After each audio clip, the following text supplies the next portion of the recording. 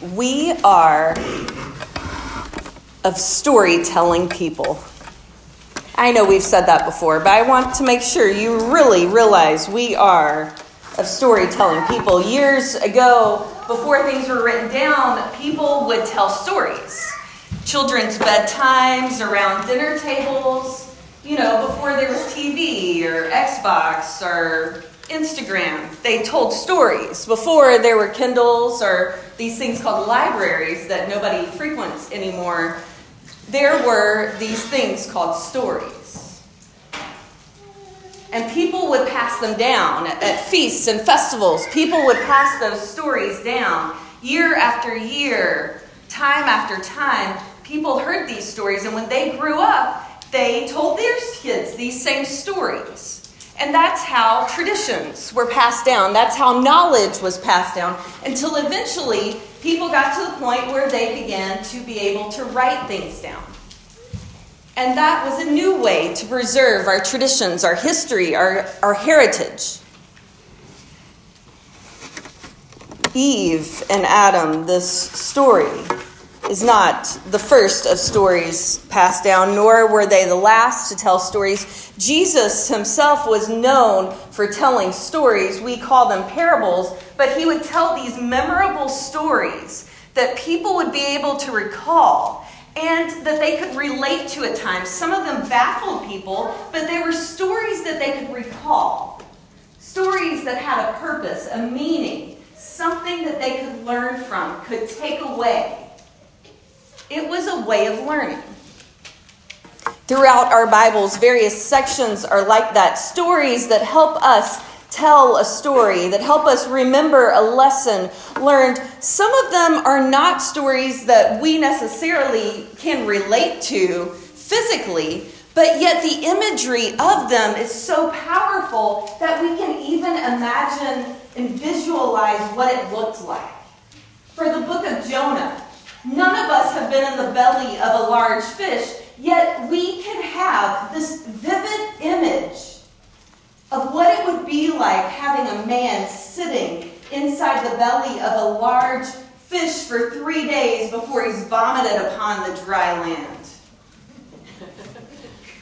It literally says that in Jonah. He's vomited upon the dry land. It's the kid's favorite part of the story whenever I tell it to him. But we get these imageries, these stories, and they're so vivid and they're told so well that they stay with us, that we're able to retell them. We are of storytelling people.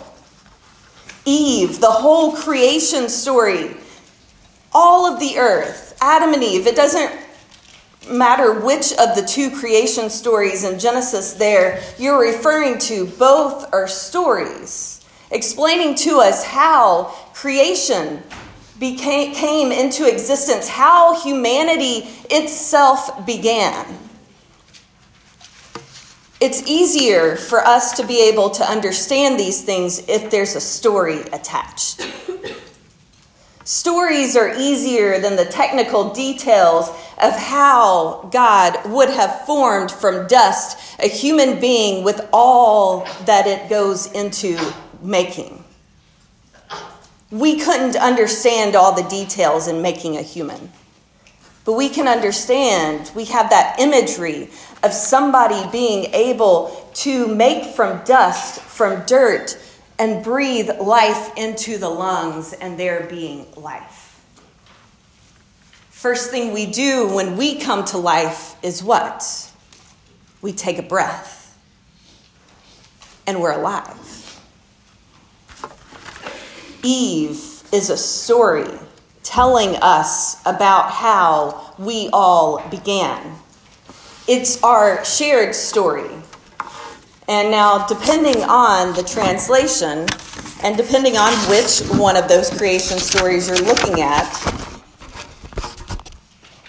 it can tell you that we were created to be helpers. Not just Eve to Adam or Adam to Eve, but we as human beings were created to help one another. We were created to care for this earth and to take care of one another. That is our whole purpose in being, according to this story of Eve. Now, there are bits of this story that I think are simply the catch-all for gaps. You know how whenever you were young and immature in your Christianity, people would want to debate you. Oh yeah, well, if there really is a God, then what about this? Or what about that? And you would kind of fill in the gaps with God, like the God of the gaps. I think Eve's story is kind of that for us. People were telling the story of how humanity started, on how humanity began. And Eve began to get the catch-all for all the unanswered questions. You know, why are we tempted people? Because of Eve. Why do people have to die? Because of Eve. Why do we have to wear clothes? Because of Eve. Everything is because of Eve. We have this story that really, when you think about it, doesn't fully make sense, but yet we continue to pass it on, and we don't think twice about it. Okay, so I'm going to take a few examples here. Nudity, for example, it really is a cultural thing as to how clothed you are. If your culture says your hair should not be shown, you have some story, some reason behind why that's so. If your ankles shouldn't be shown, if your toes shouldn't, there's a story behind it. If your wrists shouldn't, there's a story behind why. Nobody can tell me, especially after having 3 kids, that each went through that toddler stage where they proudly sported their nudity around our house, that when we are born, we are ashamed of our bodies. We are not born ashamed of our bodies. This is part of the story that Eve gets blamed for. And just because we can't communicate with other species of animals does not mean that their childbirth is painless. I don't know why in the world people will sit there and say, we're the only species that endures any pain through childbirth. How do you know that? Are you Dr. Dolittle and you can magically, understand all the animals? No. And I don't necessarily think that childbirth and laboring pains are something that we want to be numbed. And this is coming from somebody that 2 of the 3 of mine had no medication whatsoever. I don't think we need every experience to be numbed in our lives. Some things have powerful meaning, and it doesn't mean that they're pleasant to experience, but it doesn't mean that they should be numbed, or that we should create some fantasy story as to why it's painful.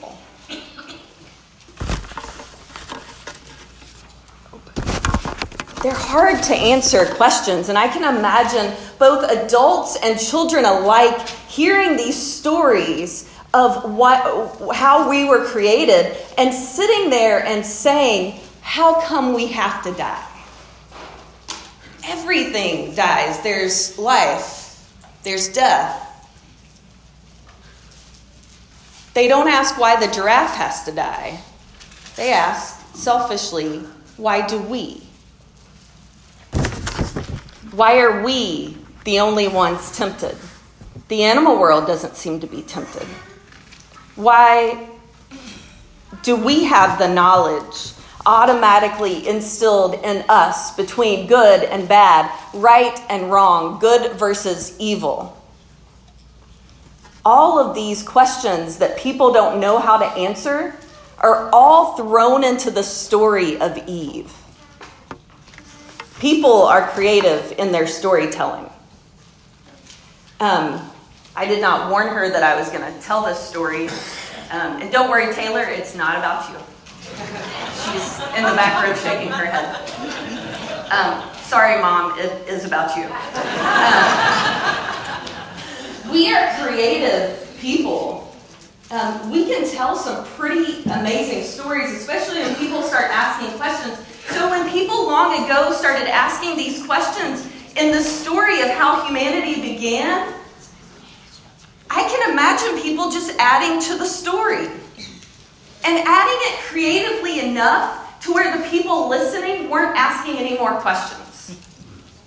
When I was little, my brother and I, we wanted a dog. And we would ask Mom time and time again, can we get a dog? Can we get a dog? And time again, with the most serious face that woman can put on, she would say, the moment Blue Cross Blue Shield accepts pets under our insurance, we can go out and get a dog. Every month, when that envelope came in the mail, we would run into the house with it. And we would say, open it, open it. Is this the month? Can we go get a dog? And as calm and collected as she could, she would read that letter. I'm sorry, there's nothing about pets this month. I don't want to tell you how old I was before I realized we were never going to get a dog.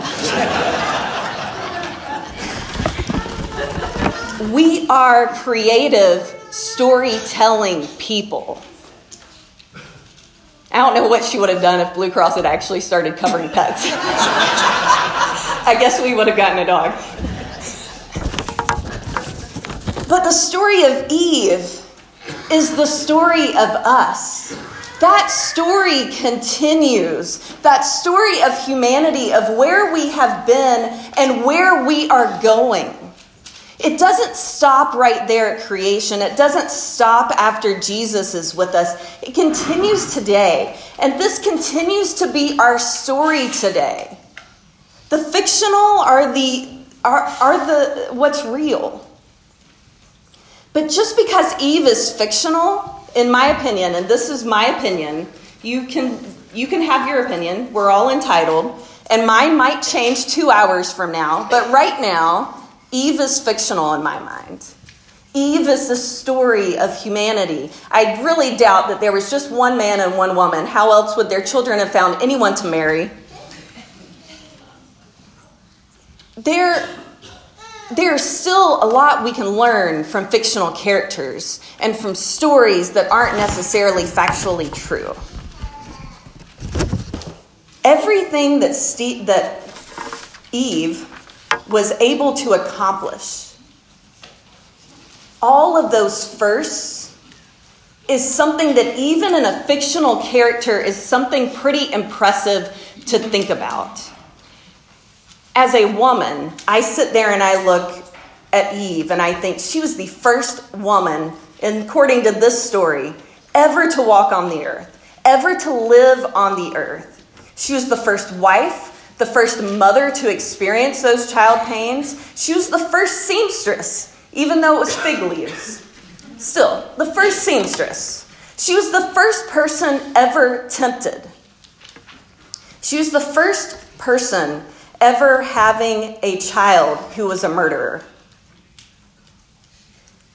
She was the first person to receive the divine prophecy of the cross. Your bulletin cover has a picture of Eve and Mary, the mother of Jesus. You can see Mary's foot stomping the head of that snake. Eve had all of those firsts. She paved the way and made things possible when she had nothing to go on. She didn't have examples and role models in the story before her, and yet she continued on and she paved the way. And that's something inspiring. That's something that should make us remember that even when we haven't seen things done before, it doesn't mean that they're impossible. It doesn't mean that they can't happen. And on a random side note, the more I looked up things on Eve this week, the more I did not realize that she apparently is considered the most beautiful woman who was ever created. Created directly from God as sheer perfection. No one throughout history, it says, ever thought that they compared to the beauty of Eve. And you can look back through different people that you think, oh, well, this person was known for their beauty, this one for their grace, all of this. There'll be big write-ups on how beautiful and flawless they were. But yet, and how they were better than all these other people. But yet their beauty could never compare to Eve's. I never thought of Eve as being that beautiful. I guess I just pictured her as a woman, right? Everyday woman. Apparently she was beautiful. So I guess if you have a story written about you, you can be whatever you want. No, I'm just kidding.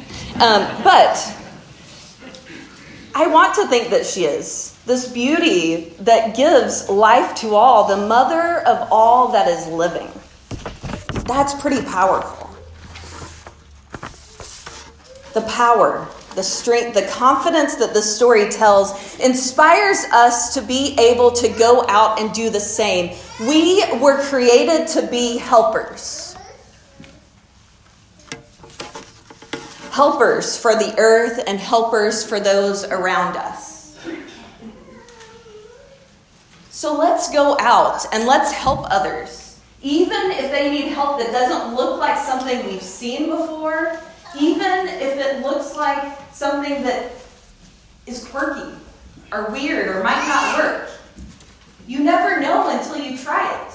And people are worth investing in, especially when that's what we were created to do. So let's take care of our earth. And let's take care and help each other, but also allow others to help us because that's what they were created to do. Amen?